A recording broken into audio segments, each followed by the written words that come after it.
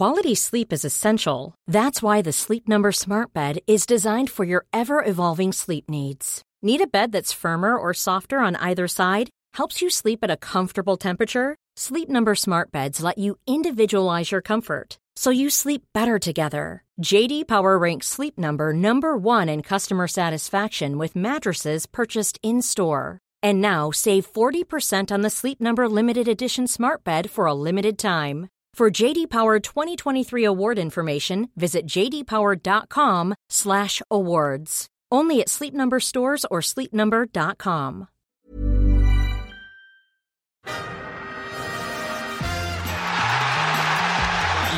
Tierney, le grand pont pour éliminer Furlong. Qu'est-ce qu'il lui a fait là? Qu'est-ce qu'il lui fait, Kieran Tierney?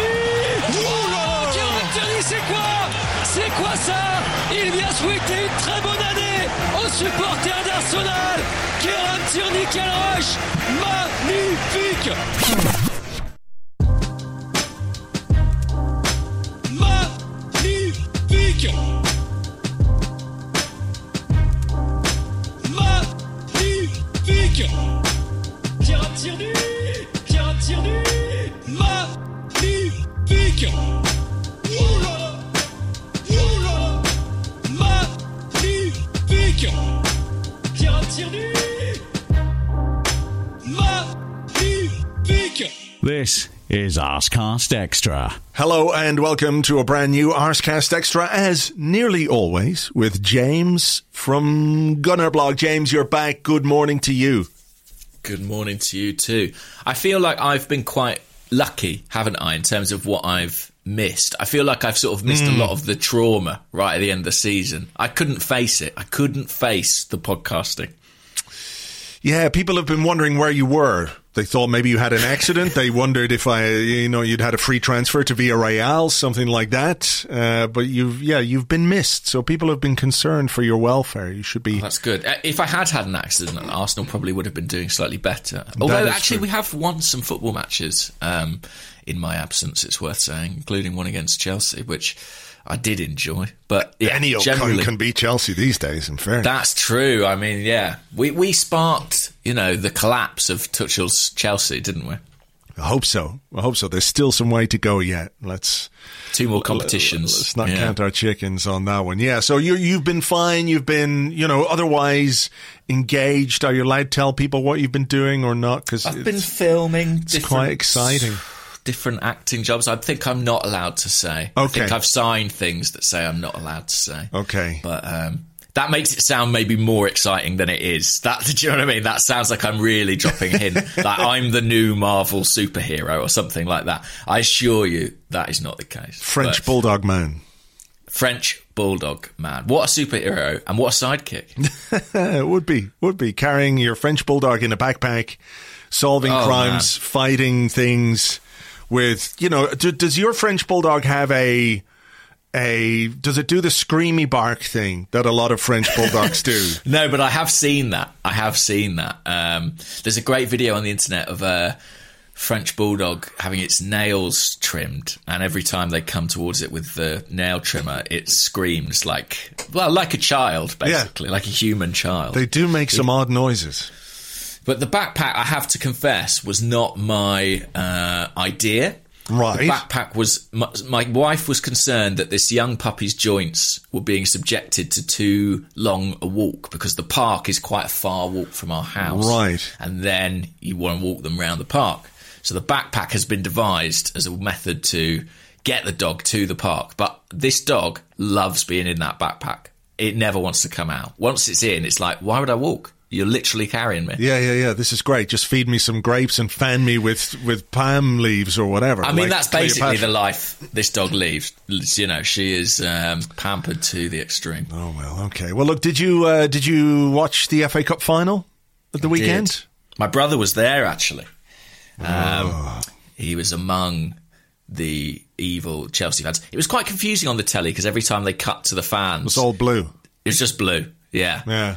I feel like, you need to be aware of what colour your team's going to wear. If Arsenal knew they were playing in, say, yellow, I feel like the fans would really reflect that. We've done that. We've done that in the past, that's for sure. Exactly. So, he was there. Went to get his COVID test the day before, and was part of it all. But I watched it on telly, and I thoroughly enjoyed it, I have to say. I forgot it was on, and a lot of people did. Just turned it on, and then I thought it was starting at 5:30, and then I just didn't turn it on for a while.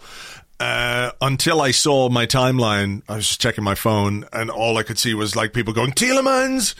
I was like, okay, I'll turn this on and see what's what. And then I watched the last, whatever it was, 15 minutes or so, which, turned out particularly enjoyable. But there was there was that moment, wasn't there, where the ball was in the back of the net, and I looked at the replay. It didn't look offside to me. No, but it was close enough that you even thought, with VAR. Yeah, I mean, that is cruel and funny, isn't it, at the same time? I mean, they really thought... My brother, in fact, people will enjoy this, when he got home, he told me his voice was still hoarse from celebrating an equaliser that never happened. Oh. Yeah. So maybe people are celebrating goals still in the era of VAR, but it was whisked away from them. I mean... all the drama was kind of in the last 15 minutes anyway. Kasper Schmeichel made a couple of really good saves. Wow, what a save that was from whoever it was. Mason Mount. Yeah. He hits it really well, and Schmeichel makes a brilliant stop. And then you think Chelsea have equalised. And it's one of those where when a team gets an equaliser that late, it just feels like all the momentum swings in their direction. You're like, that's that. And yeah, it was whipped away from me. It was, because I was thinking, like, I can't be fucking arse watching extra time now. No. I was quite happy to turn on for the last few minutes and watch Leicester win. Well, not necessarily watch Leicester win, watch Chelsea lose.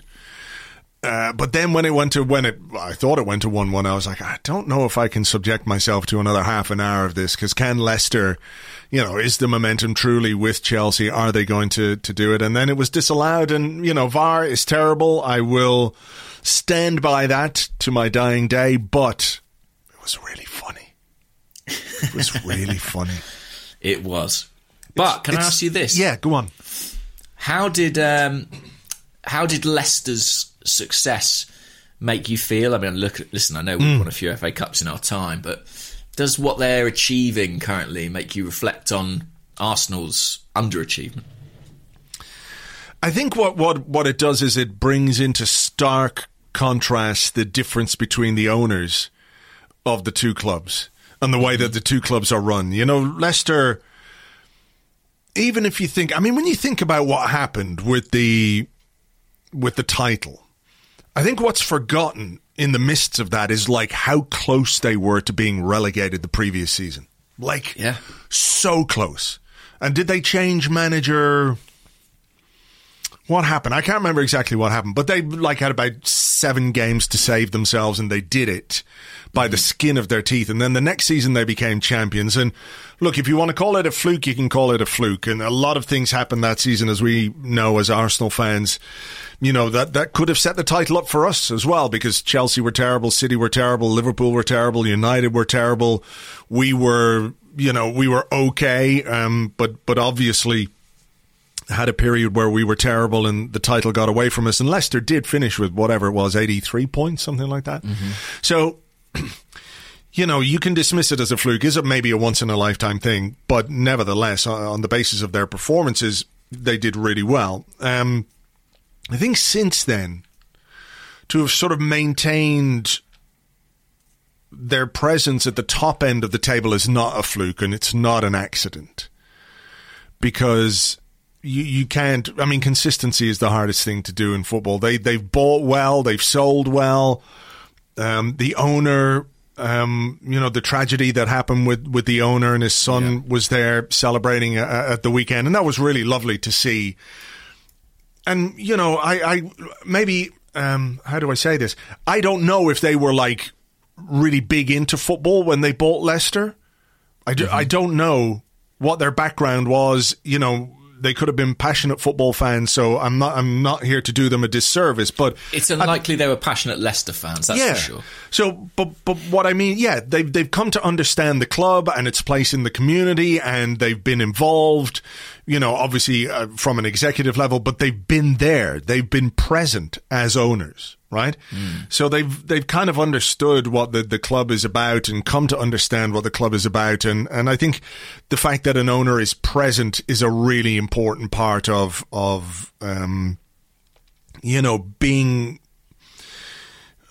Custodianship is the wrong word, but being able to connect with the fans, being able to connect with the club and the community and all of those kind of things. So their success, you can't say it's by accident, it's by design. They seem to be a very well-run club, very smart in how they do transfer business.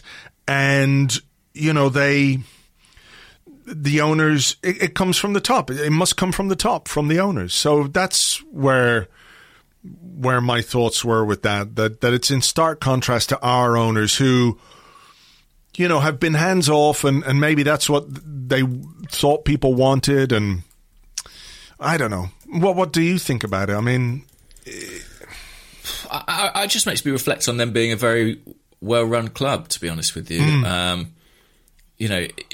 They don't have the kind of commercial revenue of an Arsenal. And yet they're on course to finish above us for 2 consecutive seasons now.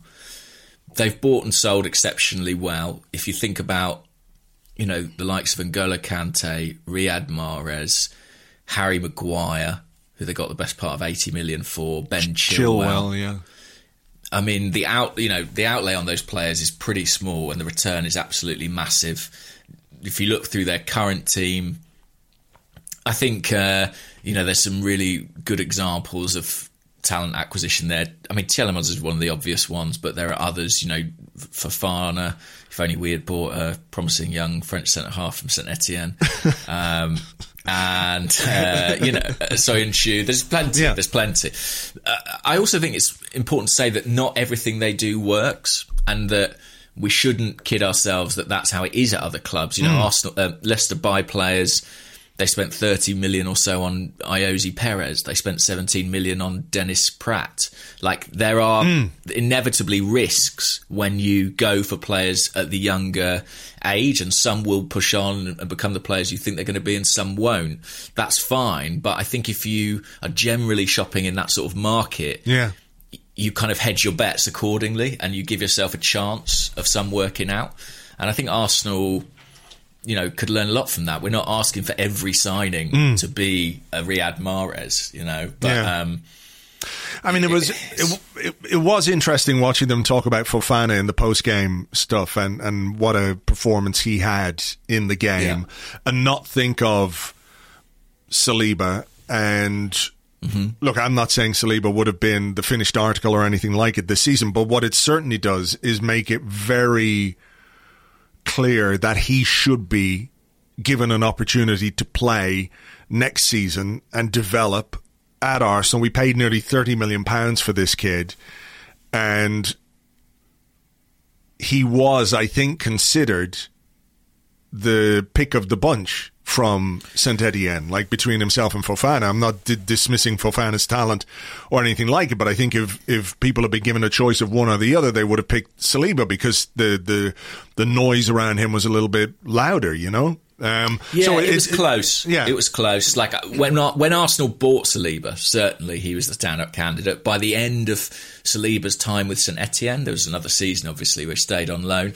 I definitely think some people in France were saying maybe Fofana has been superior in the last few months, but Saliba had injuries in that last season, as we know, and was a bit interrupted. I think, irrespective, your point stands. It does seem kind of absurd. He had another good game, I think, at the weekend for Nice, Saliba.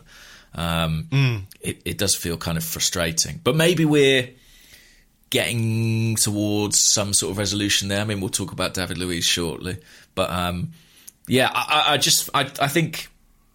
For a long time, Arsenal fans talked admiringly of Liverpool, and it probably says something about how far we've fallen that now we're all looking at Leicester and casting envious glances at them.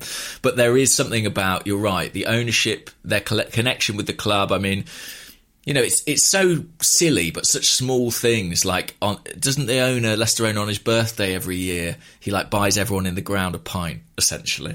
Like, I know it's a tokenistic thing, but it does demonstrate an understanding of the culture or an appreciation of the fans who actually turn up for games. It's a small gesture, but who does that? Who does that? Yeah. Like, if you're determined to make a connection with the fans, and they certainly were, and success helps as well. Let's not ignore that. But yeah, look, it's not that anyone expects Josh Kroenke to turn up at the Emirates and start handing out fucking hamburgers to people. But leopards and spots and all that kind of stuff. But there are some things we could learn. I remember a few years ago, Gazidis talking about how, well, if Leicester can win the league, there's a model for Arsenal to follow, which was ludicrous at the time. And in the context in which he said it, it was ludicrous because it sort of ignored the huge disparity in stature between the two clubs, and, as you say, commercial income and gate revenue and all of those kind of things. I think it was maybe Arsenal were a year out of the Champions League at that point. So, it felt ludicrous at the time. But there are certainly things we could look at. The way that they do things and how they have done things that if we want to put ourselves back on track, we could do worse than just looking at what they're doing. I'm not saying copy them or anything like it, but we have to be aware that there are things we need to do and things we need to implement. And, if a club like Leicester can produce the kind of consistency they've produced in recruitment, in selling, in league position, etc., there's no reason why we shouldn't be, with all the resources we have. And I do think recruitment is the key to it. I really do. They've been incredibly effective in that department. And when you look at Arsenal's body of work over the last 5 years, there's a lot more question marks there. Speaking of recruitment or lack of recruitment, or what's the opposite of recruitment? What's the opposite? I don't know. Disrecruitment. Disrecruitment. We're going to disrecruit David Luiz in the summer. He will be disrecruited from Arsenal to go who knows where, who knows when, but soon and for the rest of his life. So yeah, what are your thoughts on that? I mean, there were a few stories doing the rounds, or like the story came out in various ways. One was that like Luiz told the club that he had no intention of signing a new contract. Arsenal apparently hadn't offered a new contract. Luiz was all concerned about the culture at the club, and that's the reason why he wasn't going to stay, etc., etc. So, I mean, what's your feeling about Luiz going, and do you really care about how the decision was arrived at once that decision was arrived at? Yeah, I mean, it sounds fairly mutual to me in that Arsenal hadn't offered him a deal. He was presumably quite unhappy about having not been offered a deal, and it suits him to go, I imagine. He's going to have an opportunity to move, to get probably a longer contract maybe than he would at Arsenal. I can't see how they would offer him anything more than 12 months. If he goes somewhere else, he might get a couple of years maybe, and that might make a bit of difference for him. Personally, I think it's... we were nearly in this position a year ago, weren't we? Where his deal was up, and there were big questions then over whether Arsenal should extend it. And ultimately, I think an injury to Pablo Mari proved the difference after that opening game against Manchester City. And we kind of thought, I don't know if we can afford to let him go with all the fixtures we've got coming up. Yeah. I think now is the right time. It's just an obvious breaking point. I mean, it's literally the end of the contract. I don't think... The way I feel about it is Luiz is clearly an important player to Arteta. He's been an important player to this Arsenal team. But if you can't break up and evolve a team when they're about to finish 9th or whatever it might be, when can you do it? Well, that's it. And like people talk about, well, he's one of the leaders and, we'd have a leadership gap if he's gone. And, by all accounts, his presence at the training ground has been pretty positive. The young players like him. He's got time for young players and all of that kind of stuff. So, that's nice. And it's nice to hear that, there are senior players at the club who have the time to sort of mentor and advise the young players coming through, guys who've been there, done that, worn the T-shirts, etc., etc. That's great, but we're still 9th and have stagnated with these, in inverted commas, leaders. So surely it is, as you say, the right time to make a change and try something new. Yeah, and I think he's missed, according to Transfermarkt or whoever it is, I think he's missed 12 games due to injury this season. Granted, he had that big bang on the head, which sort of can't be helped and isn't necessarily a sign of any physical decline. But there have been, particularly towards the end of the season, the odd kind of stop-start and muscular problem here or there. And he's 34. That's going to happen. I just think... I really do think he's a good player, and he can be a really useful player at times. But I think it's absolutely the right thing for Arsenal to move on. And I think that game time, as we've mentioned, would be so much better spent effectively on someone like William Saliba. For sure. Yeah, I'm with you. I think it's the right time. The thing about Luiz for me was it's when he's good, he's good. No two ways about it. But you just never knew when. 3 sendings off, in his Arsenal 2 years. I mean, I think he's done well. I think it's really hard, as we've seen this season, for a player to come in from a rival club and win people round. And the fact that Luiz has done that, in spite of some pretty big errors, I think most people sort of generally appreciate what he brings. I think that is impressive. And he's a better player than I gave him credit for before he arrived at the club. But there's no justification I can think of to think we should be handing out a new contract at this point. Well, that's it. I mean, look, we're talking about being ruthless. Ruthless is not giving a 34-year-old who is, as you say, a little bit error prone and perhaps increasingly physically limited. I mean, that's not a criticism of Luiz. It's just the way it goes when you get to 34. Ruthless is saying, okay, let's get that money off the wage bill and let's go in a different direction and let's rebuild. I mean, one of the other stories over the weekend was confirmation from elsewhere, from what you guys were reporting in The Athletic, that Willian is one of the players who wants to leave. Yeah. I mean, I don't know. I ran something, didn't he, about that? Yeah. So I don't know how much of that is involved or how much is tied to David Luiz's decision or the decision over David Luiz, I might say, because the two of them obviously are friends from many years at Chelsea and in Brazil, the national team there. It is extremely helpful to us, though, if Willian actively wants to leave, isn't it? It is. And actually, from the conversations I've had around it, I think it's worth saying about Willian, it's not the case of a guy who is laughing all the way to the bank here. I think he has genuinely been pretty miserable about the way things have gone at Arsenal. Granted, a lot of that is on him. But I think it has affected him quite a lot. And I think he wants to go. And I agree that's helpful. And I think he should go.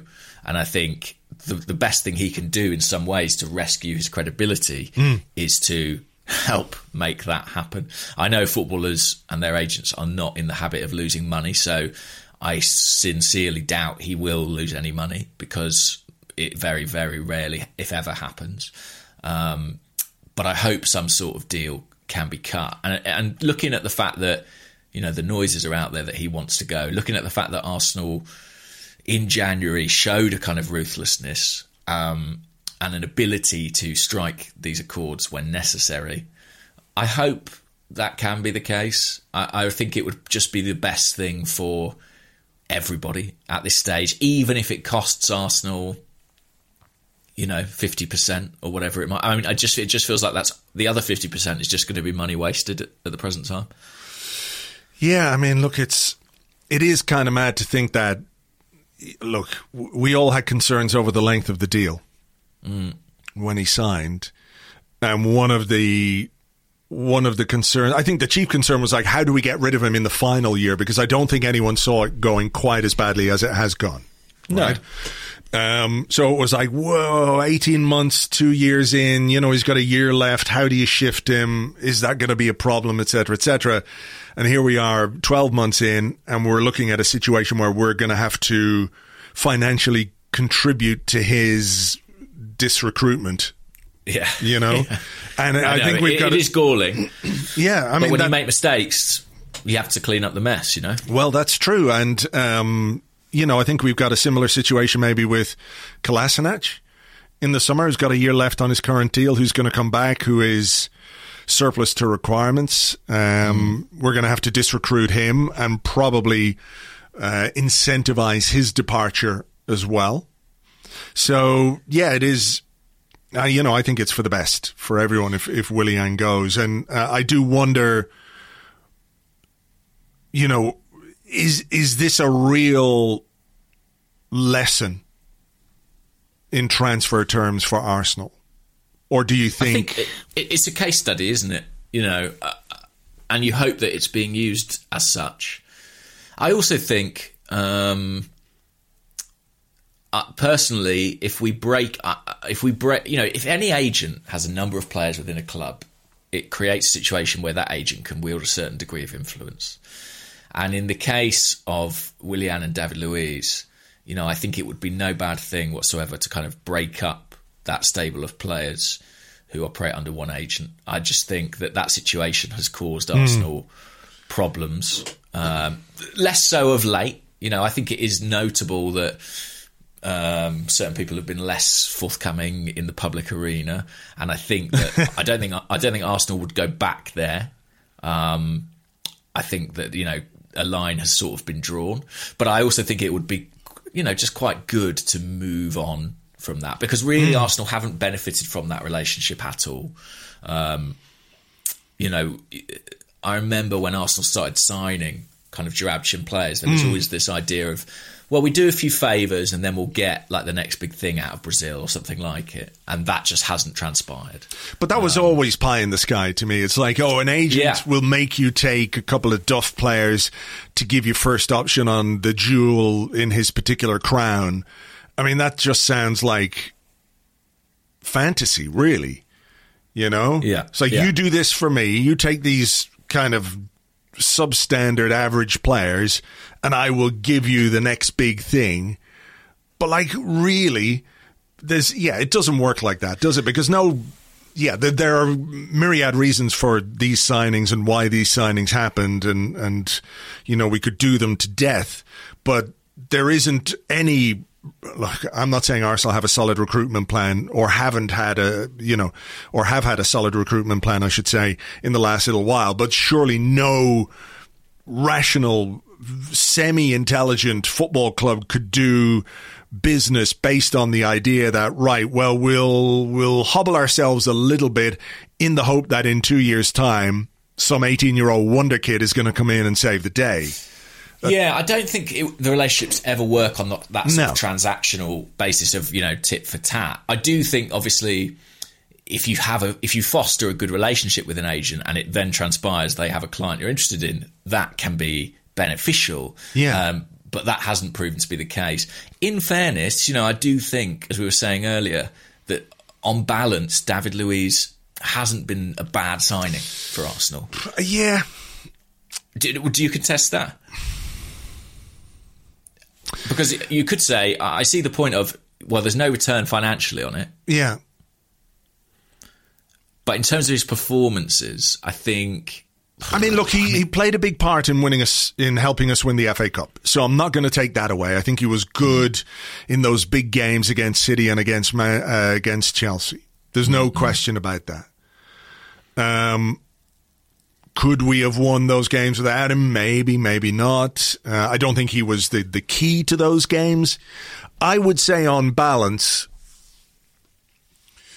the Luiz thing was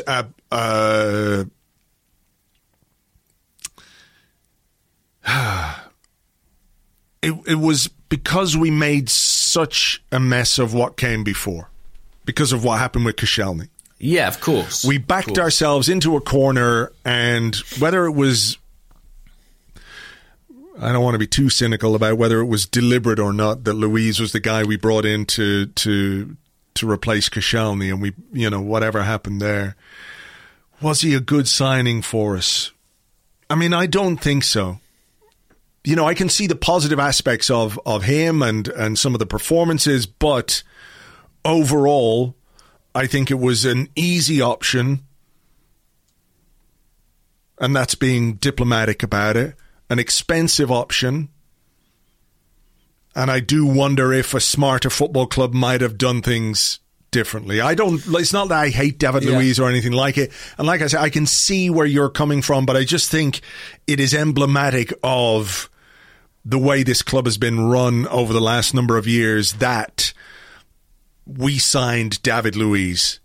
Like, I remember, I think I was doing the preseason podcast, just finished doing the preseason podcast with Ken Early. And the two of us saw the news and were just like, what the fuck? Literally, like, I can't believe this. And we talk ourselves, and I think it's understandable to an extent, we talk ourselves into looking at things from the positive angle, because that, nobody wants to be super negative all the time. And you're thinking, well, okay, he's experienced, he played in the Premier League, he can do this, he can do that. But really, if you were to go back in time and think, could you have gone a different direction? Could you have taken a different turn there? Could you have managed the Koscielny situation better to the point where a guy who, whatever you think of what he did, like put his body on the line for the club for 9 years and basically went on strike to get the fuck out of Dodge? What happened to make him do that? Why was he driven to doing something so out of character for him? Because that's not Koscielny, right?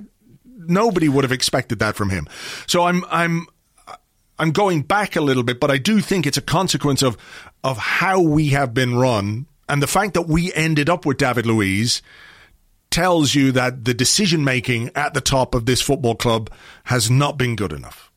So that would be my outlook on that.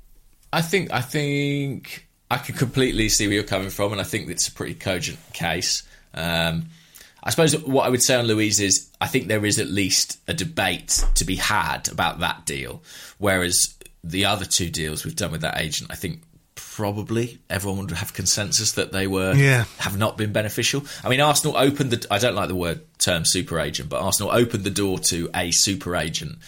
Well, didn't just open the door, they sort of had him, in the director's box. Tea and crumpets. Yeah, exactly. And I don't think it's been beneficial, really, overall. And that's not to say you shouldn't deal with agents. You have to. And if you want to get the best players, you've often got to deal with higher profile agents. But I do think Arsenal's recruitment over the last few years, it doesn't bear a huge amount of scrutiny. Yeah. Okay, so that brings me to this, and we do a couple of questions, and considering it's because we've had an Arsenal-free weekend, we're not talking about a game, so we'll do some questions in both parts. So Michael, who's at Euler56, said, are Arsenal lazy?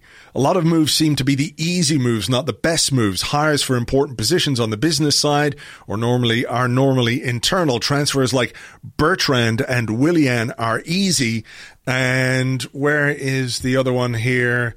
It comes from the Gooner Talk, at the Gooner Talk TV. Regarding the links to Bertrand, do you look at interest in him as a failure to move away from the mistakes of signing 30-plus players from Premier League sides on sizable wages, or dependent on contract length, savvy business to get in a free, decent quality Kieran Tierney cover? So where's your transfer radar ticking towards when it comes to the links to Ryan Bertrand? This is what I think about that one. If Arsenal sign Ryan Bertrand this summer, they have fucked up, and this is why. Because in January, all the noise coming out of Arsenal suggested the reason we are not doing a left-back is because we intend to do a younger left-back, someone who can, push and rival Kieran Tierney in the longer term. And that is the kind of deal we can only do in the summer. And that essentially is why they didn't sign a left-back. If they wanted Ryan Bertrand, given that Southampton are sort of headed for mid-table, irrespective of what happened, 6 months from the end of his contract, they probably could have taken him in January. And, everybody knew he was available. Everybody knew he wasn't going to be signing an extension. That was a deal that, you might have had to pay a little bit, but that was a deal that was there to be done. In the same way they took Cedric a couple of years before. So that would be my concern, because not having a left-back cost Arsenal dear, as we know, in the Europa League semi-finals. So if we didn't have a left-back, only to then go back and get Bertrand, that's very, very confusing to me. Right. But what do I think about the signing kind of in its own right? I'm a little bit sceptical about it for the reasons that I've laid out, in that I think Arsenal had other targets for that left-back position. It wouldn't surprise me if he's on a list, you know? Mm. But I'd be surprised if he's option number 1 or number 2. I just was, interestingly, because I've seen us linked to that guy at Hibernian. Oh, yeah. I don't know his name off the top of my head. Josh Doig. Josh Doig. Anyway. Yeah, he's highly rated. He's got admirers. Shares the same agent as Ryan Bertrand. How do we... Bertrand? Bert. I don't know. Bertrand, I think. Bertrand. So they share the same agent. He was French when he was a kid at Chelsea. I think. Yeah. Bertrand. Yeah. So maybe there's, a little bit of agent crossover confusion going on here. Personally, I think if we sign another 30-plus average player with a link to Chelsea, I might scream. I might just scream. I hadn't even thought about the Chelsea. Yeah. I mean, come on. We've had enough. There have been enough examples of it. Jody Morris to fix our midfield problem. Dennis Wise. Yeah. I mean, the thing is, in isolation, so you'd say average player. I'd say he's an okay player. Yeah, average player. Average Premier League player, yeah. Yeah, like he would be if he was 24 and we signed him as a backup left back, I'd be like, that's okay.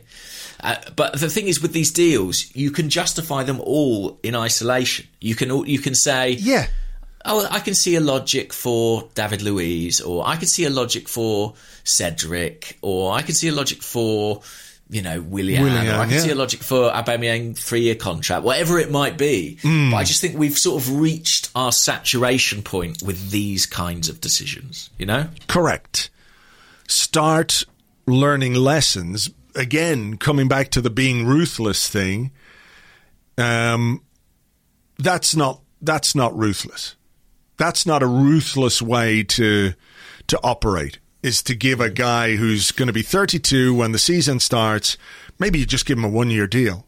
And again, in isolation, you could probably make a case for Bertrand to be understudy to Kieran Tierney, who you hope is going to be fit for 30, 32 Premier League games, right?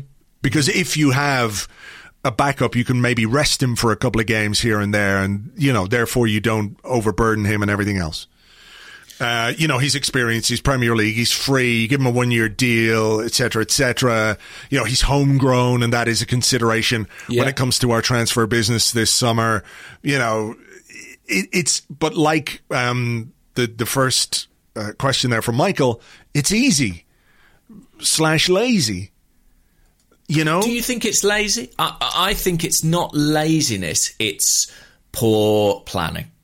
That's how I see it. Is that not lazy? Is that not doing the work, though? I mean, if poor planning is that not another way of saying you haven't put in sufficient time and resources into squad building or scouting or recruitment or analysis of potential left-back targets, that this is the best you can come up with? I mean, look, there's got to be... I know we have... George Burr did an article today on Arseblog News about how if we are bringing in a left-back, it's got to be a signing because we don't have anything yet at academy level. Nobody is ready to make the step up. Right, Joel Lopez hasn't quite. Boy. Yeah, he hasn't developed into what we hoped he might become. So he's not ready to be that guy for us. So we've got to make a signing. So are you telling me that of all the footballers in all the football clubs in all the world, whether it's Premier League or the Championship or wherever, I know there are issues now with Brexit and work permits and all that kind of stuff, but still, you can't look to the Championship maybe and find a young guy, or to me it feels lazy. When I say poor planning, I think what I mean, and the reason I don't think it's purely lazy, is that there has been a lot of disruption at Arsenal. So you think it's like, okay, here's a solution. We've got to concentrate on more pressing matters. Let's agree on this. It's not great, but we can live with it. That kind of thing. Kind of, or like, there's a change at head coach and it means different targets are required, or Rao leaves and Edu's panicked and has to do this and that. I just think that Arsenal's not been a stable environment for people to put in kind of mid to long term planning, and that's actually one of the reasons that I kind of, as much as I have concerns about the current setup, I do kind of think at some point we've got to stick with something just to see if we can actually let some plans play out. If they're there, I really hope they are. Listening to you talk about the homegrown thing, I mean, Ryan Bertrand has been linked with Man City quite a lot as well. He might get himself quite a nice move this summer. If he is on Arsenal's list, that's the only possible justification I can find for it. If they're like, well, we know, like if we know we need a keeper, a midfielder, a right back, a left back, and all those targets for some reason, apart from left back, are non-homegrown, maybe they're like, from a quota perspective, this is required, but I would still feel uncomfortable with it. And I think he's a better player than you do, but I would still feel. I think he's fine. I think like he's a perfectly serviceable Premier League player, just like Cedric, who now is what? What is he? What is Cedric now, other than a fucking walking art installation? And that's the thing. I mean, you put a player. He was younger than Bertrand by 3 or 4 years when we signed him, but we've put him on good money and a decent long-term deal. You can't sign Bertrand, Bertie. You can't sign that guy and also keep Cedric, can you? How do you get rid of Cedric? But what can you get for Cedric? Like, I remember a time when Arsenal, because of his age and his nationality, were turning down, £5 million bids for Carl Jenkinson. You're not going to get that for Cedric. You'll do well to get someone to take Cedric off your hands. Personally, I think. Like, I think you'd be talking a minimal fee, really. So, for all the reasons we've outlined, I really hope that's not the way Arsenal go. And in fairness, that's what I've heard, that Arsenal are looking at a younger profile, not just at left back, but generally in terms of the squad. And it has to be the case, right? It would be insanity to do anything else. Agree. Which is why I think all of us have this collective, why wouldn't we be afraid of Arsenal doing a deal like this? Because we do deals like this. We have a track record of doing deals like this. And until such time as we stop doing deals like this for a prolonged period of time, at which point we can look back and say, hey, remember when we stopped doing that stupid stuff? We are going to be living in fear of us doing the stupid stuff. Of course. And that's why something like Willian needs to be a case study, needs to be... Amy Lawrence said something really interesting. I can't remember if she said it on a podcast or she said it just in conversation, but we were talking about this season and what needs to happen at the end of it. And she sort of said, people like Edu and Mikel Arteta, I think she wrote this as well, Arsenal are within their rights to keep them, but only if they've been through a kind of thorough process. So, at the end of the season, Edu, for example, as technical director, should be called into a meeting with the board, and people will question, of course, the authority or the football expertise of the board to have this conversation, and be made to explain, why did we do that? What can we learn from it? Yeah. Do you know what I mean? Like, yeah. Explain to us the logic of Willian, and now tell us why it hasn't worked, and now tell us what we're going to do in future to avoid situations like that. Exactly. Like performance review. Exactly. There needs to be the most thorough performance review, and the same applies to Mikel Arteta. What was your plan for the team this season? How were we going to play? Why didn't we do it? What can we learn? How are we going to change things going forward so that we're more successful? I don't think... I'm not of the mind that these people can't get better. I think when you hire inexperienced people, you have to believe that they can get better. But there need to be there needs to be a degree of interrogation of why we've failed and a clear indication that we're learning from it. I think it's so important. Yeah, I can't disagree. I just wonder if those things are in place. I mean, do you think the board... do you think the composition of the board means that they can have this? I mean, I have to think that, even if there isn't sort of like the an ex-player. Yeah, but when you're in a job and like there is that boss figure and you're called into the boss's office to discuss your performance, etc., etc. You know, thankfully that's not something I have to deal with. But you know, I've been there in the past. You know, as on both sides of that table. But yeah, I've had to learn to do it recently with The Athletic, and you have to sort of assess, you know, how you think you've done. What are your weaknesses? Well, I'm a bit of a perfectionist. What can I tell you? I see you see my report card. But, you know, I just wonder if there is, rather than that one guy interrogating each individual, I wonder, is there a more collaborative situation going on? Like, are Edu, Arteta, Mertesacker, Dickie Garlick, now that he's arrived, Tim Lewis, Vinay, are they all sitting around the table together and saying, right, what were the goals for this season? What were we trying to achieve? What did we achieve? What didn't we? Why didn't we? How are we going to fix it? What are we going to do? Et cetera, et cetera. I have to believe that stuff like that is going on, at least.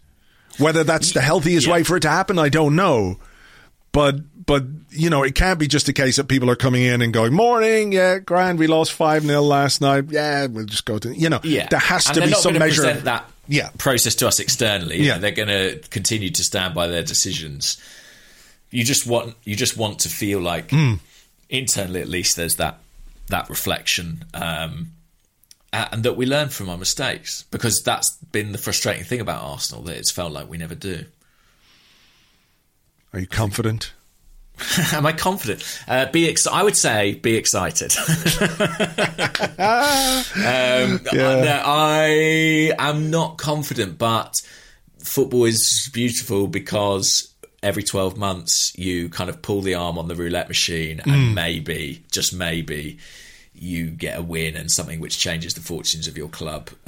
3 oranges. That's what we need. Three oranges. What we need. 3 oranges at the back. Yeah. This season we've had a lemon, a pear, and a steaming turd. Yeah. And we need 3 oranges. Well, if we can only get 3 oranges, yeah.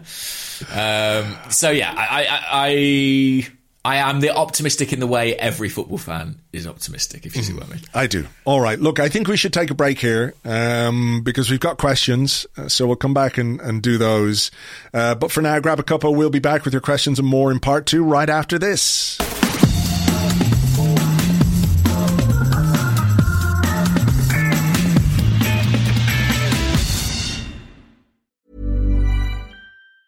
There's never been a faster or easier way to start your weight loss journey than with PlushCare.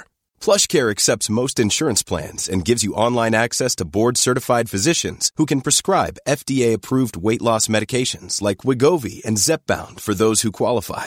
Take charge of your health and speak with a board-certified physician about a weight loss plan that's right for you. Get started today at plushcare.com/weight loss. That's plushcare.com/weight loss. plushcare.com/weight loss. Cool fact, a crocodile can't stick out its tongue. Also, you can get health insurance for a month or just under a year in some states. United Healthcare short-term insurance plans, underwritten by Golden Rule Insurance Company, offer flexible, budget-friendly coverage for you. Learn more at uh1.com. Welcome back to the Arscast Extra. This is part 2 of the show where we answer the questions that you sent to us on Twitter at Gunnerblog and at Arsblog, and also on the Arsblog Discord chat server, which you get access to if you are an Arsblog member on Patreon. James, I was sort of expecting a lot of questions, or certainly a number of questions, about Daniel Ek and the statement that he released over the weekend. And as you just said off air, it's quite interesting that we don't have many. In fact, I think there was one question, if I can find it here, from James Howson, who's at Big Jimmy _V, who said, on the back of Daniel Ek's recently well-timed post after the FA Cup final, he said the Kroenkes rejected his offer, saying they don't need the money. Strangely, the club reportedly rejected that a bid took place. What will it take for these guys to leave? I assume he's talking about the Kroenkes and KSE. But like, what did you make of what happened? There seemed to be like a preemptive denial from Arsenal that any bid had taken place, and then Ek came out to say, well, actually, we did submit a bid. They turned it down, said we don't need the money. So, you know, if they change their minds, I'm here. It was all a bit odd.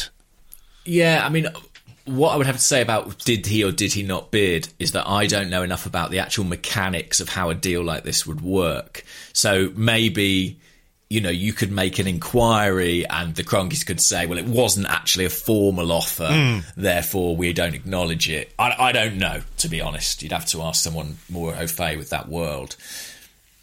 It is... I guess that the decision to come out publicly for Daniel Ek is again a sort of attempt to kind of maybe rally support from fans, and I think that's clearly been the modus operandi from the start. If you look at the way this is played on social media and the fact that he's, you know, looked to attach some big players, you know, to the bid in quite non-specific roles, I actually think maybe he's underestimated Arsenal fans a little bit in that respect. I think most Arsenal fans have kind of seen through that a little bit and seen it for what it is, which feels like a very PR-led thing and not something that anyone's inclined to take hugely seriously. I don't want to speak for all supporters, because I'm sure there are people who are really behind Daniel Ek as well, but I think some of the big PR moves haven't quite played as well as they might have hoped, you know? Yeah. I mean, I do think it's a little bit odd that, given the names of Patrick Vieira and Dennis Bergkamp were attached to this, that we haven't heard anything from either of them. Thierry Henry has been... I think you'd probably say Thierry Henry is more media savvy, right? Yeah, he's not shy, is he? Yeah. And, I mean, Dennis Bergkamp doesn't really talk a great deal. He doesn't do too many interviews. You know, he seems happy to keep himself to himself. Patrick Vieira as a manager obviously has a public profile, but I just think it is a little bit strange that if they were actually genuinely attached, that they haven't said anything, even a quote. You know, they don't have to sit down and do a fucking Frost versus Nixon kind of interview, but nothing at all. And I also think it's quite interesting that Ek's statement, in which he said, like, if they ever change their mind, I'm available. Last week he's saying this is going to be a long process, you know, we're here for the journey or whatever it was. They don't really add up. No, I mean, I think the reason that we've had so few questions about it is that people have seen that statement and thought, well, that's that. Because, you know, I respect their decision but remain interested and available should that situation ever change. I mean, to me, that's putting the ball in the Kroenkes' court. And I can tell you now, they ain't going to be knocking it back over the fence. No, they're just keeping the ball. Yeah, they're keeping it. Yeah, exactly.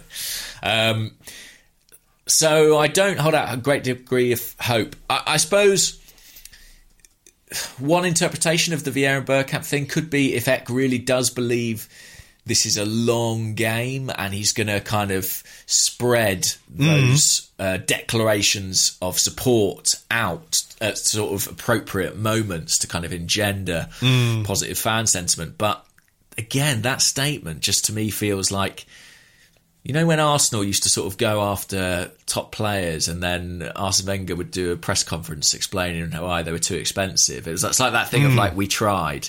Just has that slight whiff of that about it. Yeah. And I guess I've always been a little bit sceptical just about the way this bid sort of marketed itself almost. You know, I always thought, I don't know, this doesn't feel like it. No, I may be proven wrong. I don't know. We could be completely wrong. But for me, there just hasn't been the credibility or the substance to this that you would expect for the kind of transaction we're talking about. A £2 billion asset moving from, an owner who does not sell and has never sold any of his, in inverted commas, franchises. He says he has the money, but where does the money come from? He said it wasn't going to be leveraged on the club, but, what's it leveraged on? I know you can't go into all the details of it, but to me, it just always felt a little bit opportunistic and not necessary, not really credible. I'll be, if we're proven wrong, we're proven wrong, but that's just kind of how I feel about it. What do you make of the tweet over the weekend from the AFC Bell, who of course was bang on the money regarding Thomas Partey, who said those close to Kroenke who held senior positions in the sports establishment and who are still in contact with him tell something in Arabic, I presume it's the AFC Bell. The family is striving to heal the rift with the discontented segment of the masses, and there is a serious intention to do something exceptional this summer. Are you holding your breath? I would say be excited. I don't know. I mean, listen, if the Bell says it, it's got to be true. But, they have to do something exceptional. Arsenal don't have any money. So if they're going to buy any players, it's something exceptional is going to have to happen somewhere along the line.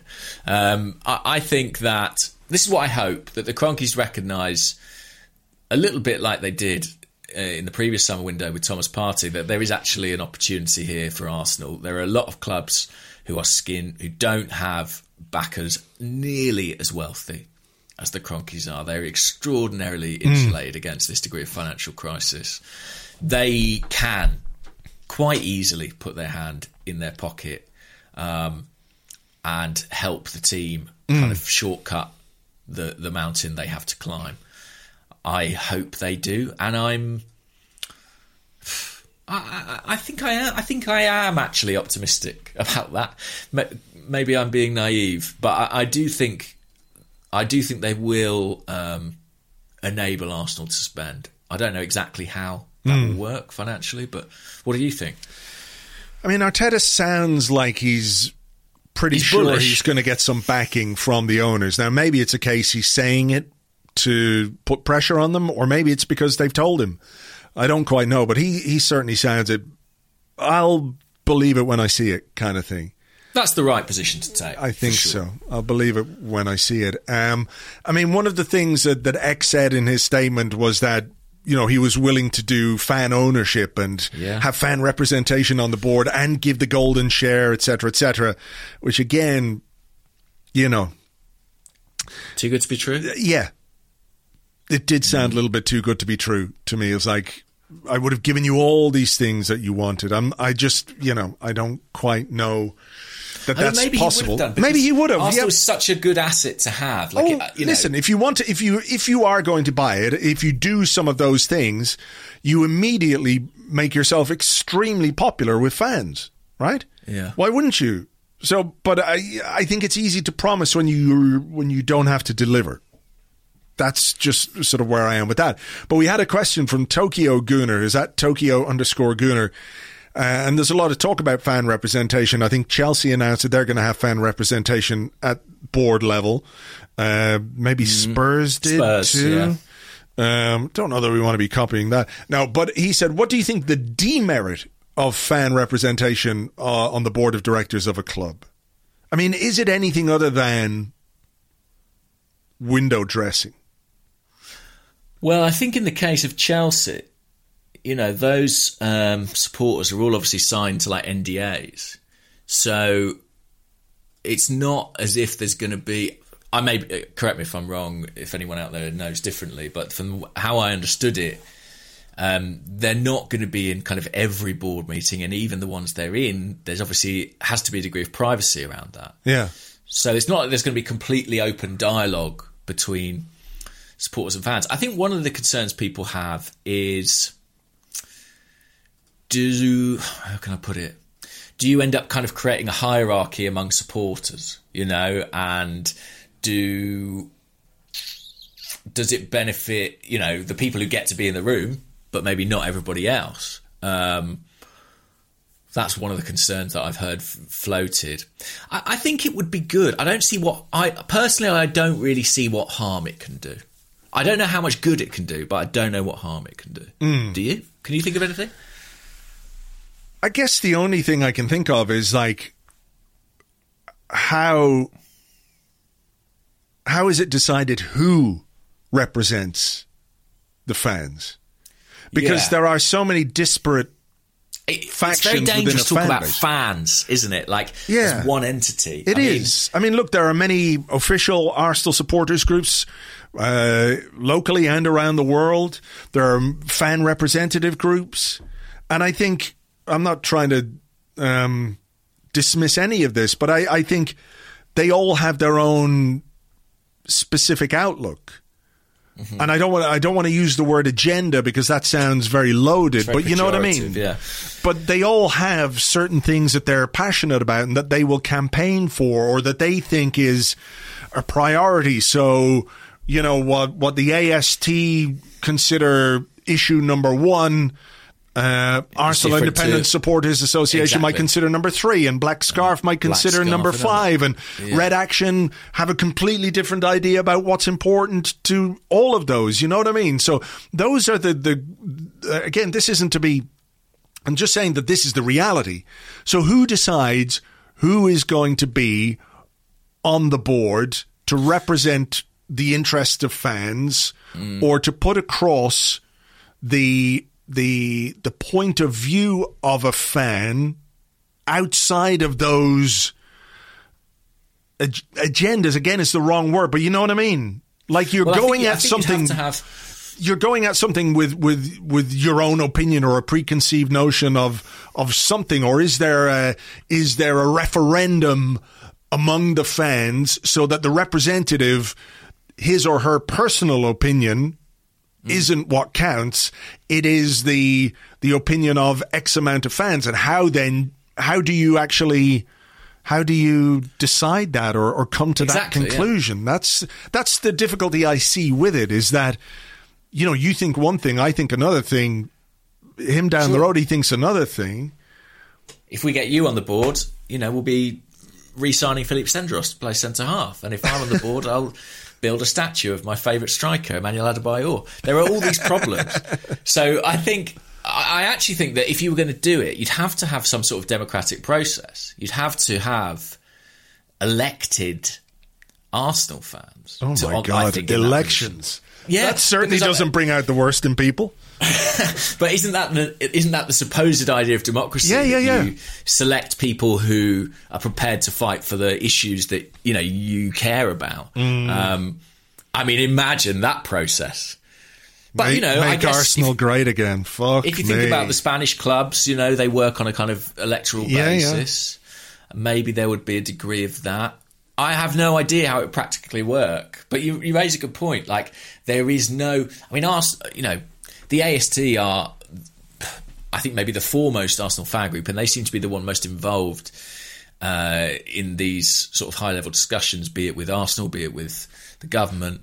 But again, they only represent their members, and I don't know what the membership is of the AST, a couple of thousand? Yeah, maybe? Certainly not as many as the members of Arsenal. Yeah. No. So, although they have grown a lot recently, I understand. No, I get it, but it's still they're only representative of their own members. That's what they do. They work on behalf of the interests or the concerns of their own members. I guess what I'm proposing, and I think it sounds like a sort of dystopian nightmare probably, but is that the Arsenal members would have to hold some sort of vote. That's the only way I can think that it would work. But do you think it would work? Like, do you look? Here's do you believe in it? Do I believe in it? It's not a question of. I kind of feel like. Look, I think there's two separate things in a way. One is like the interests of fans in general, and how football fans are treated by the game itself, by the authorities. And I do think there's a great power, as we've seen of late, when there is some unity and solidarity among football fans. to address the wider issues of the game. One of the reasons you might say you have a fan at board level is so the club understands what it is that fans are thinking. Mm-hmm. Right? So when they make a decision, it's not that the fan can veto it, but it's like we understand how they feel about this. They're in the board meeting. They're saying, look, this is the way that this is going to go down with the fans if you do this, X, Y, or Z. But I also think that's kind of already there at Arsenal in a way, because they do have these regular fan forum meetings. Like the club do engage with fans on that level. Yeah, they know how they're being talked about, I imagine. Exactly. They're not blind to what is said on social media, on podcasts, on, they have various ways of understanding what and how fans are feeling. They do know that, So I just, like I said, I just wonder. I mean, there are people at the football club. Edu has been there as a player and now as an executive. And Mikel Arteta was a captain and is now the manager. And Per Mertesacker was the captain and is now the head of the academy. So I tell you something interesting about Tim Lewis. So Tim Lewis is an Arsenal fan. And when you speak to certain people, they'll say, oh, it's great. He gets the club and, that helps him. His detractors, of which he does have some, everyone's got enemies in football, will say he's just a fan. He's up when they win, he's down when they lose. And he's affected by it emotionally because he's a supporter. And some people will say that's not helpful. I don't know. At board level, you need cold fucking... Yeah, but does that not then play into, for example, a decision like letting 55 people go at the start of a pandemic, et cetera, et cetera? That's a cold-hearted business decision, but it's not aligned with the values that we hope the club will have. Even if there's really good reason for 55 jobs to go, and I'm not saying that there were, it feels particularly at odds with how we expect our football club to operate and to behave. The supposed class, etc., etc. So there's the other side of that one. It is a tricky one, and I'm not sure. I'm not sure. Like, that's just an individual case. And like I said, my broad opinion is I don't see how it can hurt to have those views reflected if you can find a way for those views to be properly reflected. I mean, but what do the fans want? If there's a board meeting tomorrow, should we sack Mikel Arteta, yes or no? What do the fans want? It's difficult, isn't it? Fans, I don't think should be involved in that kind of decision making. No. Like, fans can always make their opinions known. And when fans are back in the ground... We've got planes for a reason. Yeah. We've got planes and banners for a reason, guys. But it's just the practicalities of it that baffle me as to how it can actually happen. And who does it. And then who does it without being, like, hated by half the Arsenal fans, because... Well, that you can envisage, can't you? Some, Arsenal get a fan representative and they're just characterised as a bit of a shill to the owners. And, of course, they probably don't have much real power. No power. Yeah. Literally no power. So that's what I mean when I said about it being window dressing earlier. Like, do we not have to think that these people who are in charge of the football club, who must, and look, to be fair to Mikel Arteta, he said it more than once, that he understands that where we are and what we're doing is well below what is expected of Arsenal. Like, do we think they don't get what Arsenal should be because we're failing right now? Is all it takes for someone to come in and remind them this is what Arsenal should be. Bang the table and remind them about the badge and the passion and the this and the that, and that will make everything right. I don't think that's how it works. I'm not saying that's not a reasonable point of view, but I don't know that that's how you improve, right? Yeah, I mean, if you gave me the choice, I think I would err towards having someone there who, that sort of like performance review discussion that we mentioned. I would really love it if I felt like there was someone at that level who could have those sorts of conversations with Arteta and Edu and really understand their day-to-day job. I think that would be really helpful. And I don't think a fan is the right person to do that. By all means, have a fan as well. But I do think someone who has the authority on those matters to really be able to assess performance, I think that matters. I think it really does. Do you think in some ways we're still, like, for all the stuff that we understand about rebuilding and things that need to be done, and Arteta has been both open about certain things and quite cryptic about other things that have gone on in the background. And if you're being really cynical, when he talks about things like that after a season that we've had, is he distracting? Is he just talking about things like that so focus is taken away from performance on the pitch, etc., etc.? But do you still think there's a vagueness about, like, we all understand where we want to be or what we want to do or where we want to go as a football club, but there is no, or has been no, clear roadmap as to how we're going to get there. And I realize that's difficult as well. Like to say, in year 1, we're going to do this. In year 2, we're going to do that. And you can't lay bare all your plans publicly. But do you feel sometimes that there's still an element of us not quite knowing why or how we're doing certain things? That leads to this insecurity about, all of it. Definitely. And listen, any 5-year plan probably can't factor in things like, I don't know, a pandemic. Or, we're going to have to sack the manager, whatever it might be. So there are reasons that those things get diverted from. But I really agree with that. I really feel like... And actually, I think there is an obligation on the club to, while they don't have to communicate the sort of specific deliverables of, well, in year 3, we expect to be in the Champions League. They don't have to tell us that in those terms. But I think it's important that they do exist internally. So there is some way of kind of measuring and assessing performance and ascertaining, did you achieve your goals or did you not? And therefore, what are the consequences of that? But I also think it's incumbent on the club to find a way, and I genuinely believe something Arsenal have really struggled with, to find a way to communicate what they're trying to do to their supporters.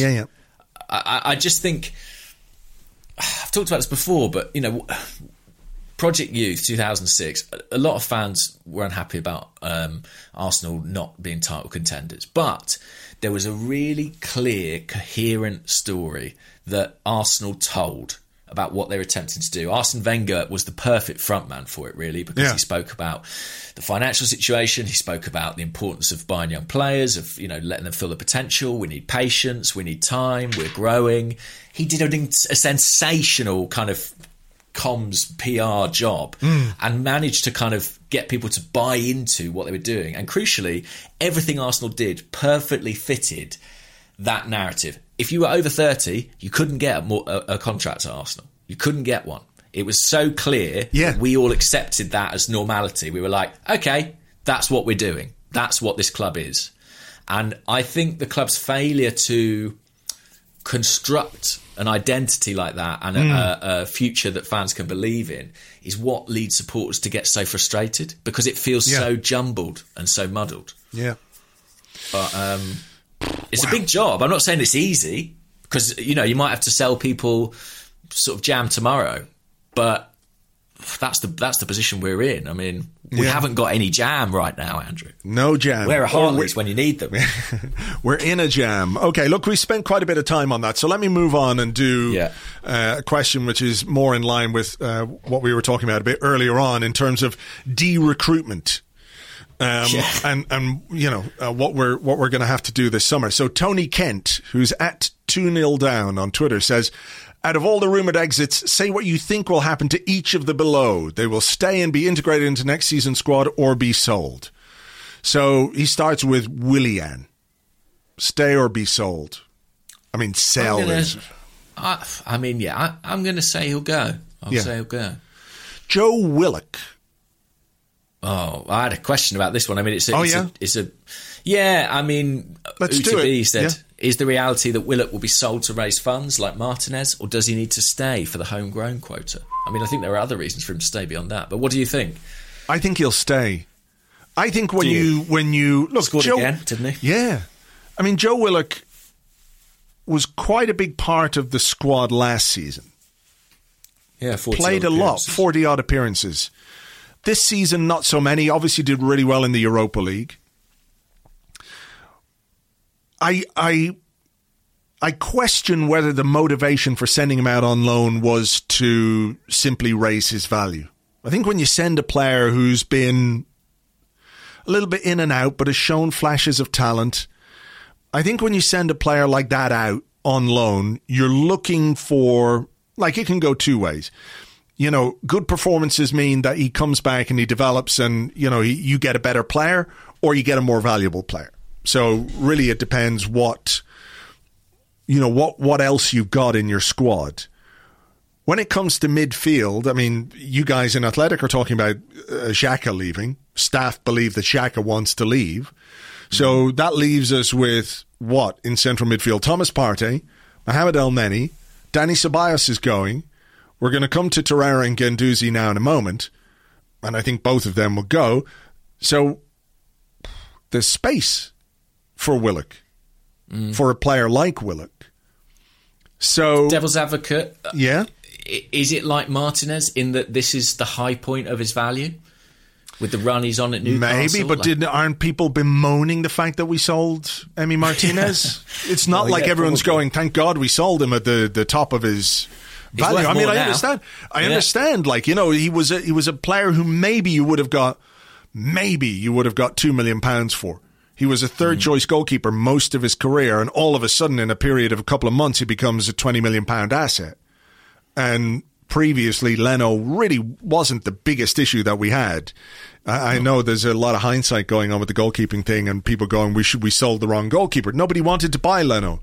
He wasn't sellable. Martinez was sellable, and not defending it, but just I understand what happened. Yeah. But I think it was right to sell one. I do think that. Yeah. I think Willock stays next season. I think we don't score goals from midfield. He's gone to Newcastle. I know they play in a different way. I know he's being asked to do things slightly differently. A bit of a Is he a stylistic fit at Arsenal, though? That's a good question. But what is our style? Well, yeah, good question too. So, you know, maybe next season's Arsenal is perfect for Joe Willock. We don't know. But what I would say is, I think we can see that Arteta likes a player sort of like Martin Odegaard, say, as number 10. Joe Willock's very, very different. Mm-hmm. I mean, look, I like you, really like Joe Willock, and I have always said wherever he goes, he'll score goals. He's got an eye for goal. Yeah, he does. Yeah, and he can finish. So he will score goals. Yeah, I would probably keep him too. I just think if Newcastle came with silly money, like if they came with if anyone came with silly money, you take it. But like if they came with like 35 million. Mike Ashley's going to have to sell a lot of fucking trainers. Well, that's the thing. They're not going to, are they?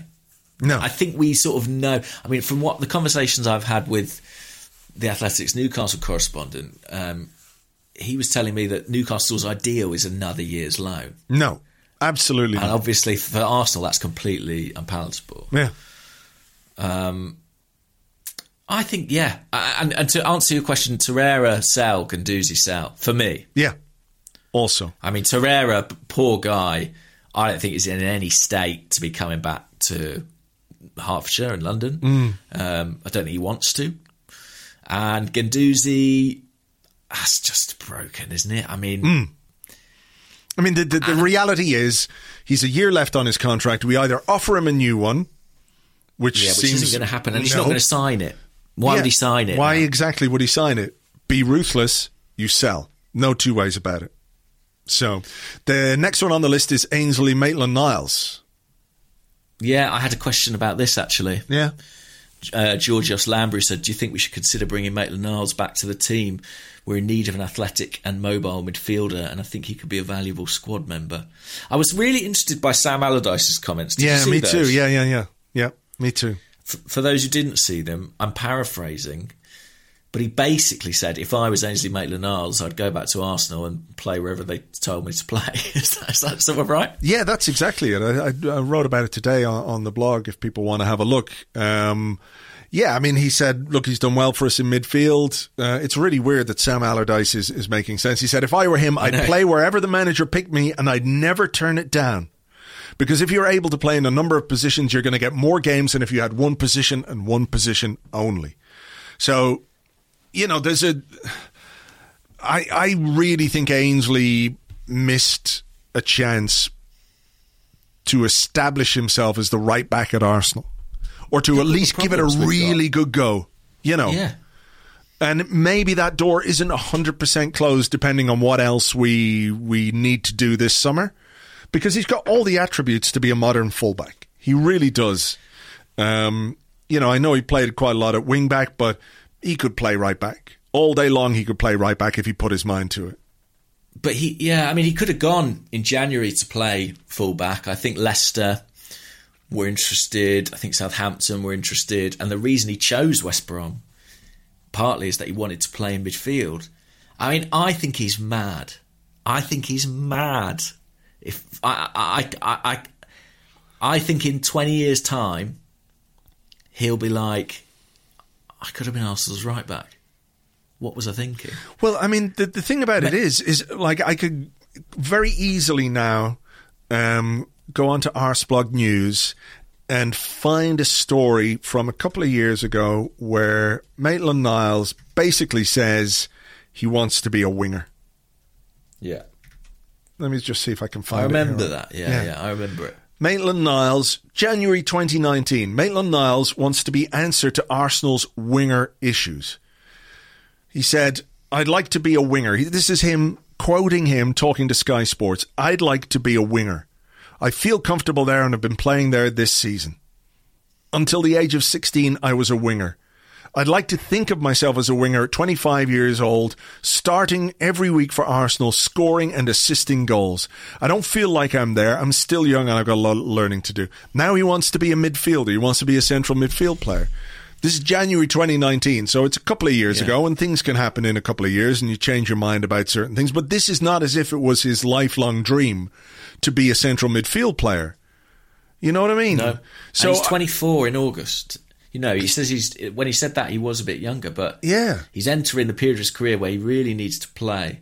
And playing fullback, like a winger isn't quite what it used to be.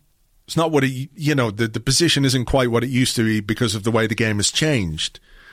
But when you look at, I think we said this before, didn't we? When you look at the attacking license given to fullbacks by modern coaches, like fullbacks under Pep Guardiola play in a specific way, but you look at Trent Alexander-Arnold, you look at Robertson at Liverpool, and even the very obvious example at Arsenal, Kieran Tierney, who gets to attack and put in crosses and provide assists and score some goals from fullback.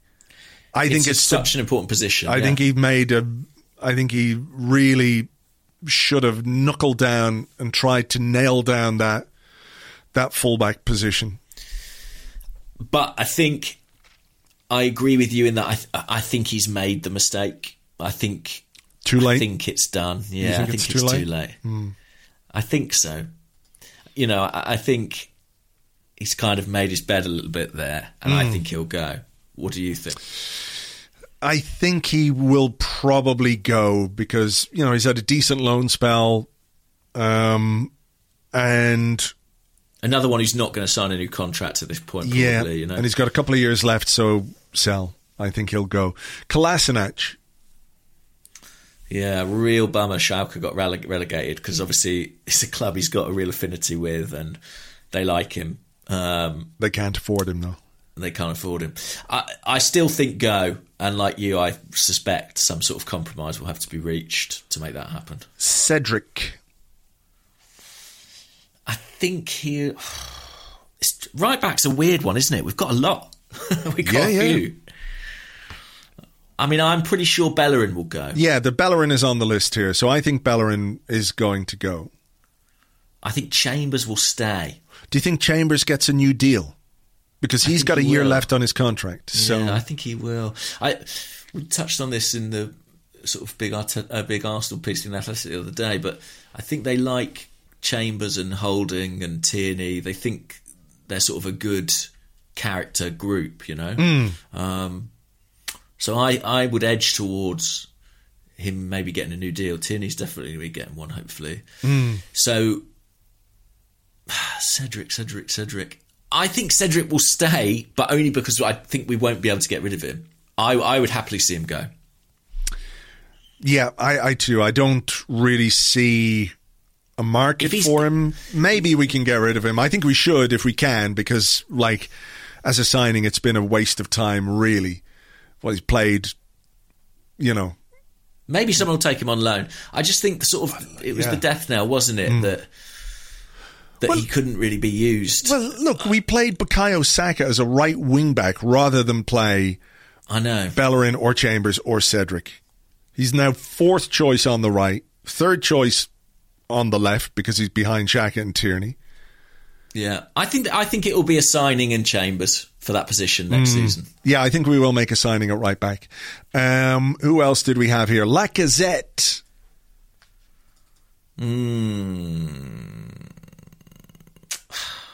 I saw some stuff last week about him like getting a year extension, but I don't know where it came from or how credible it was. I don't know. I haven't heard that myself. Yeah, but it doesn't mean it's not true.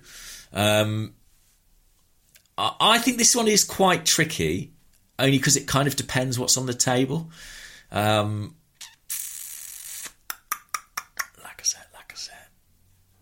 I think sell.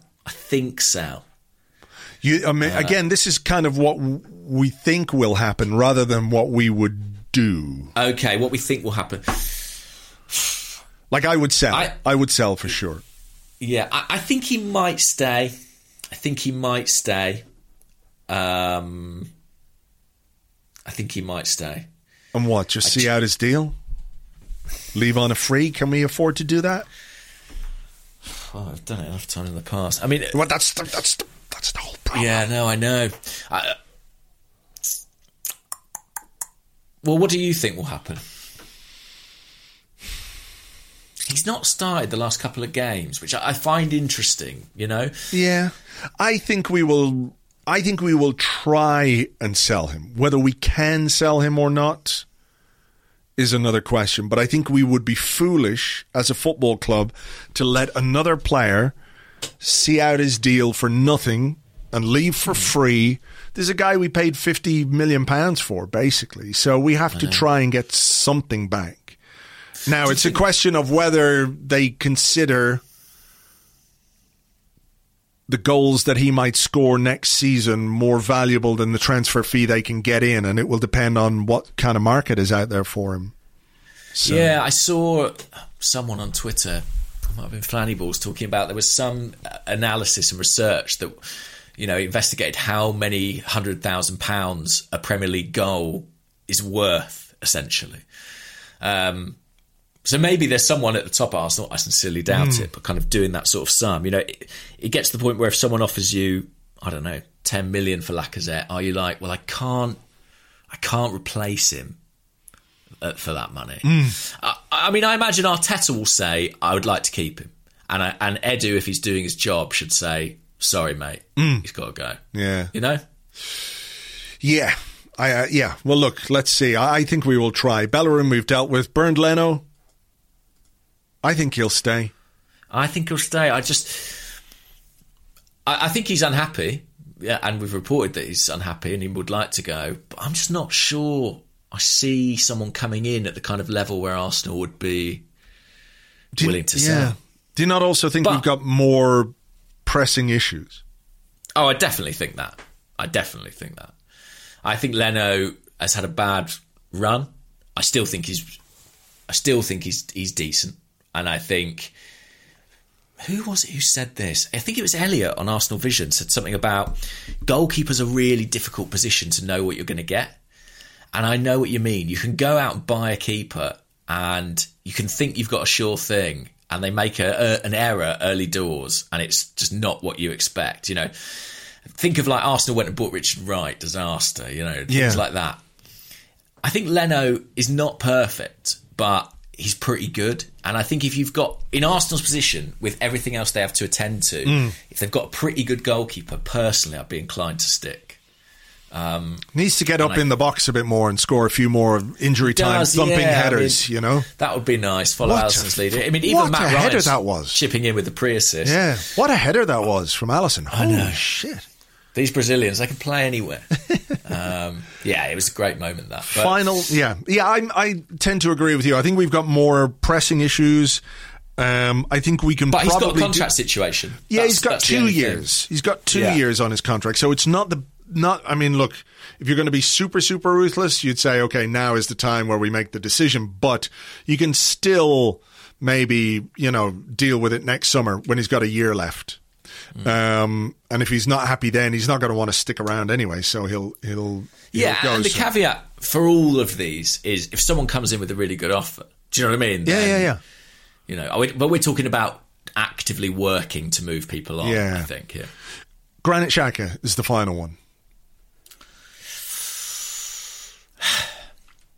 I've got to say sell. You think we'll sell? Oh, sorry, I keep thinking I'm doing it on what I would do. Do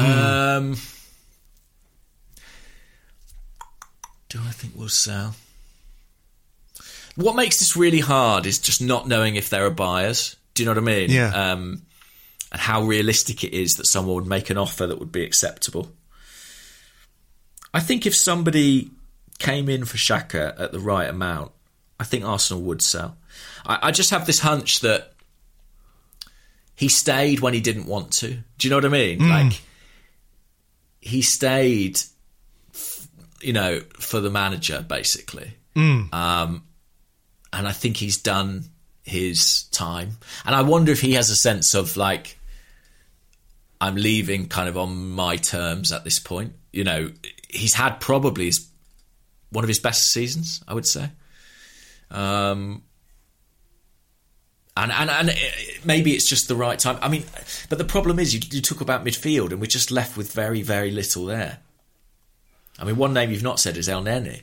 Yeah. And I think El Neni, for me, you probably keep for the body.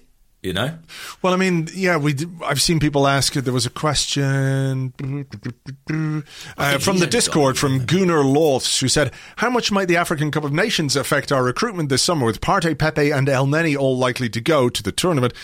Could say adding Bissouma or another African player leave a massive gap in the squad at such an important time of the season, particularly in central midfield. So, like, I've seen a lot of talk about Bissouma, but, if 3 of your central midfield players are going to the African Cup of Nations in January, that's not good squad building.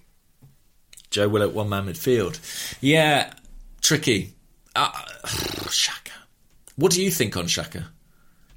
I think he's a difficult one. I think it is difficult. I mean, I think you're right that it's probably, if the right offer comes in, the right time, because there's only so far this is going to go. It's had its ups and downs. It's, I just wonder what market there is out there for him, who's going to be interested in him, and at what price. My gut feeling is that he'll stay. That's my a player wanting to leave doesn't always get what they want. Yeah. You know, Hector Bellerin's a great example of that. He's wanted to go several times and been convinced to stay. I think, it's really hard. I had something clever to say about Xhaka then, but I've forgotten it. Okay. Oh, that's it. If Arsenal sell Xhaka and Lacazette, it will be a big indication that they've learnt something, because those aren't. I don't think those are sales that could be a little bit painful. Like they're players that it might not be. You could make a good case that they could contribute something next season for us without being like absolutely fundamental to the team. Yeah. If you're the coach of the team, you probably would like those players around next season. But if you're managing the club correctly with an eye on the future, you probably sell. Do you know what I mean? Yeah. So they're pretty important cases, and it'll be interesting to see what the club do. Let's bang through a few, because we've let's lash through a few in the last few minutes. Daniel Carson, good morning, guys. What do you think the reaction of fans will be like when they're allowed back in on Wednesday? Of course, we all want to get behind the team, but do you think the frustrations of the season will mean a tense or uncomfortable atmosphere? Well, it won't make any difference on Wednesday because it's only home fans, isn't it? So I think so at Palace, yeah. Crystal Palace. So what will I don't know. I have a. Again, it's very difficult to speak on behalf of fans or anything like that, but I feel like there was a period, wasn't there, earlier in the season when we did have some fans back in, like in limited numbers. Yeah. I went to a game. Yeah, and I think we were going through a difficult period, but the fans in the stadium were behind the team. They were supportive of the team, and I figure they cheered Willian. Well, there you go. Incredible. I'm not sure that's going to happen, but I figure it'll be something similar on Sunday, just because the absence has been so great this season that I think that kind of drives the reaction to a certain extent. If we're 3-0 down to Brighton at half-time, I'm not saying everyone's going to be clapping them off or anything like that, so... I think there'll be a good atmosphere. I think there'll be a bit of a carnival atmosphere. People will be really happy to be back in the stands. There won't be huge stakes on the game, but I think part of that will be substantial protests or chanting against the ownership. I think that will be involved. Okay, we have got a couple of questions from the Discord. We can't see the graphics, but Ranbo says these two tables show the league tables before the Chelsea game on Boxing Day, and since then, does this give you... he says, have we underestimated how much better we've been since then? And does this give you hope for an improvement next season? And Loey133 says, what are your thoughts on the whole Premier League table since Boxing Day thing? I'm trying to get the graphics up here so I can just see them. So pre-Christmas or pre-Boxing Day, if you like, we were in 15th. And if you look at the table... in the games from Boxing Day onwards. And this is remarkable to me because it doesn't feel like it. If the table, and I know this is nonsense, but if the table were only looked at from Boxing Day onwards, Arsenal will be in third place behind Man City and behind Manchester United with 41 points. City 57, Man United 43, Leicester in fourth on 39. So, like... What are your thoughts on that whole since Boxing Day thing? It's difficult to argue with that, actually. Like, that is a pretty remarkable change. It really doesn't feel like it, does it? No, but I think a lot of that's got to be to do with Europe, hasn't it, and the exit there. Or what came before. And what came before. I mean, ultimately, this season was defined by that dreadful run of 7 games without a win in kind of November, December time. That is what put a ceiling on our season and, effectively defined what we could achieve. I think it has got a bit better since then. And I would need to look at the fixtures more closely. Like, I know we played Liverpool away, for example, in the first half of the season. I know we played United away, albeit we won there in the first half of the season. I'd need to look at the fixtures and be like, has it been kinder to us? I mean, I'd point out we won at Leicester, we won at Chelsea, we won the North London derby in March. We got a point at West Ham, who have been going well. So there have been good results in the second half of the season, as well as some major aberrations. Yeah, it doesn't feel like that, but I think we have to try and draw something from that. Yeah, I think here's the thing with this. I think if you are trying to look for the silver lining to this season, if you're looking for reasons to be optimistic and to hope that next season we can be better, you can say we had a really bad period, but since this point, things have been better. Mm-hmm. And that is something to hang on to and something to cling on to. Mm-hmm. The bigger picture, of course, is that you can't just look at a certain section of a season in isolation and say that's representative or fully representative, because ultimately it's the whole season that matters. It's not just an arbitrary cutoff point. You know what I mean? Yeah. It's like saying, you're facing a team. Be a goal scorer. Yeah, exactly. That kind of thing. Or you're playing a team and they've lost their last 5 games, or they've only won one of their last 8 games or something like that. But if you were to go back a little bit further, they might have won 9 in a row or something like that. So you're creating this arbitrary cutoff point. So for me, like, there's part of me that wants to be encouraged and wants to be optimistic about what we can do next season, and hopes that this second half of the season is genuinely a little bit more representative of who we are. And I think, even those who would argue against this idea that, look, you can't just look at the table from 26th of December, would say that since then, the results and the points tallies and the goal difference, et cetera, is more in line with what we expect from Arsenal. For sure. For sure. That is the level of expectation that we have for this football club. So that's it. It just depends on how your own brain works. But at the end of the day, the Premier League season is going to end in 6 days' time. We're probably going to finish 8th. That's not good enough. And regardless of what we did from December 26th onwards, what we did before that has played a substantial part in the underachievement of this season. Definitely. I've sort of covered most of what I had, because a lot of them were those player-related questions that we sort of folded into one. All right, I've got a couple here. Matt C says, which result would be more funny to you? Chelsea losing consecutive finals, or City not winning the Champions League despite having their best chance this year? Chelsea losing consecutive finals would be preferable to my mind. Yeah, me too. You Especially can just write off an FA Cup final last year as well. They've already done 2 in 2 years on that front. Pretty good. First team to do that since Newcastle. Yeah, you can just write that off. Yeah. You can just write that off. JG says he's at JM Green on JM Green 87 says, I have an important formal client conference call on Tuesday morning and factually know that one of the external attendees is an avid Arscast listener. Do I start the call with goodly morning, everyone? Absolutely. Why not? Yeah, because there's nothing that people enjoy more than in-jokes at a niche audience. Yeah, exactly. Let me tell you, one guy's going to absolutely love it. Well, 3, because we'll love it, even though we're not present. We won't be in there. Just record it. Make sure you've got the Zoom recorded. Put it up. Sam, who's at _Cannon, well known to you, says 15 years ago we were in Paris. There's a picture of you there, James, with your hair, all of your hair. Yeah. Wow, look at you. You're like stunning, actually. Carlos Valderrama crossed with Michael Bolton. It's very amazing. much so.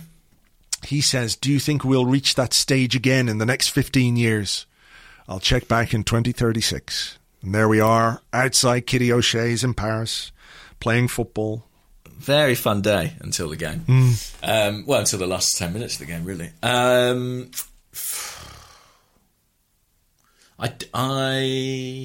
don't hold out much hope that we'll be there in the next 15 years, but it's perfectly possible. If you told me 15 years ago where we'd be now, I probably wouldn't believe you. So that's true. All things are possible. It doesn't feel imminent. Let's be clear about that. But football's weird, isn't it? Football's weird, and there are peaks and troughs. Yeah. And Arsenal are a big club.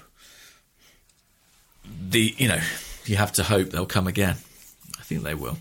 Final one from Australian, who's at Australians, who says, now that BoJack Horseman is finished, what series do you both recommend to get away from football until the transfer mill starts grinding again, if it ever stops? So any recommendations? Good question.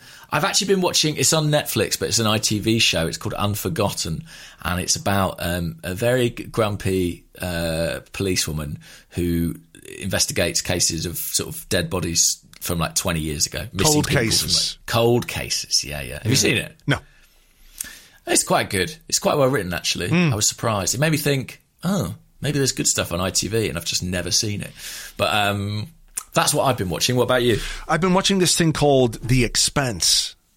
Yeah. I heard about that. Yeah, it's a space thing. So basically, there's like 3 factions. There's Earth, Mars, which has been terraformed and all kinds of stuff. And then there's these people called the Belters, who like the workers and the kind of, I guess, like how would you put it?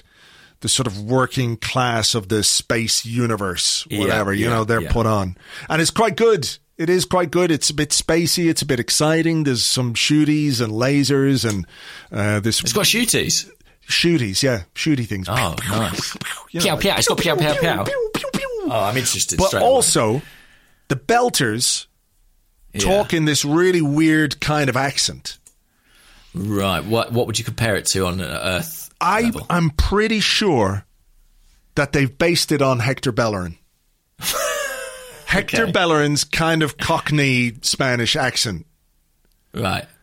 It's all a bit like this, man. Talking a bit like Hector. And then it's I like this my whole life. So they all talk a bit like Hector Bellerin. So maybe he's from space.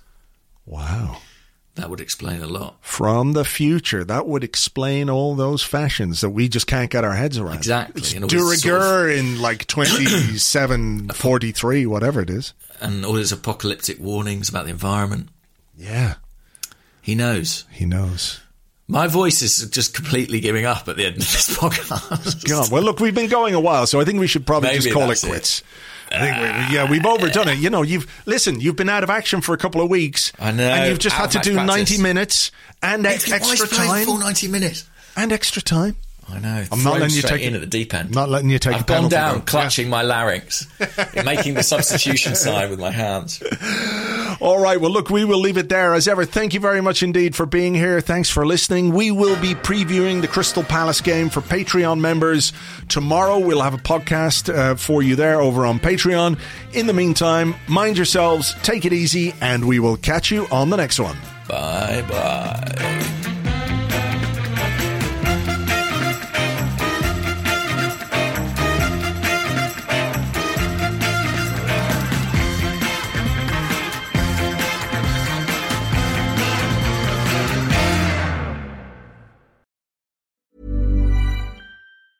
Mom deserves the best, and there's no better place to shop for Mother's Day than Whole Foods Market. They're your destination for unbeatable savings, from premium gifts to show-stopping flowers and irresistible desserts. Start by saving 33% with Prime on all body care and candles. Then get a 15-stem bunch of tulips for just $9.99 each with Prime. Round out Mom's menu with festive rosé, irresistible berry chantilly cake, and more special treats. Come celebrate Mother's Day at Whole Foods Market.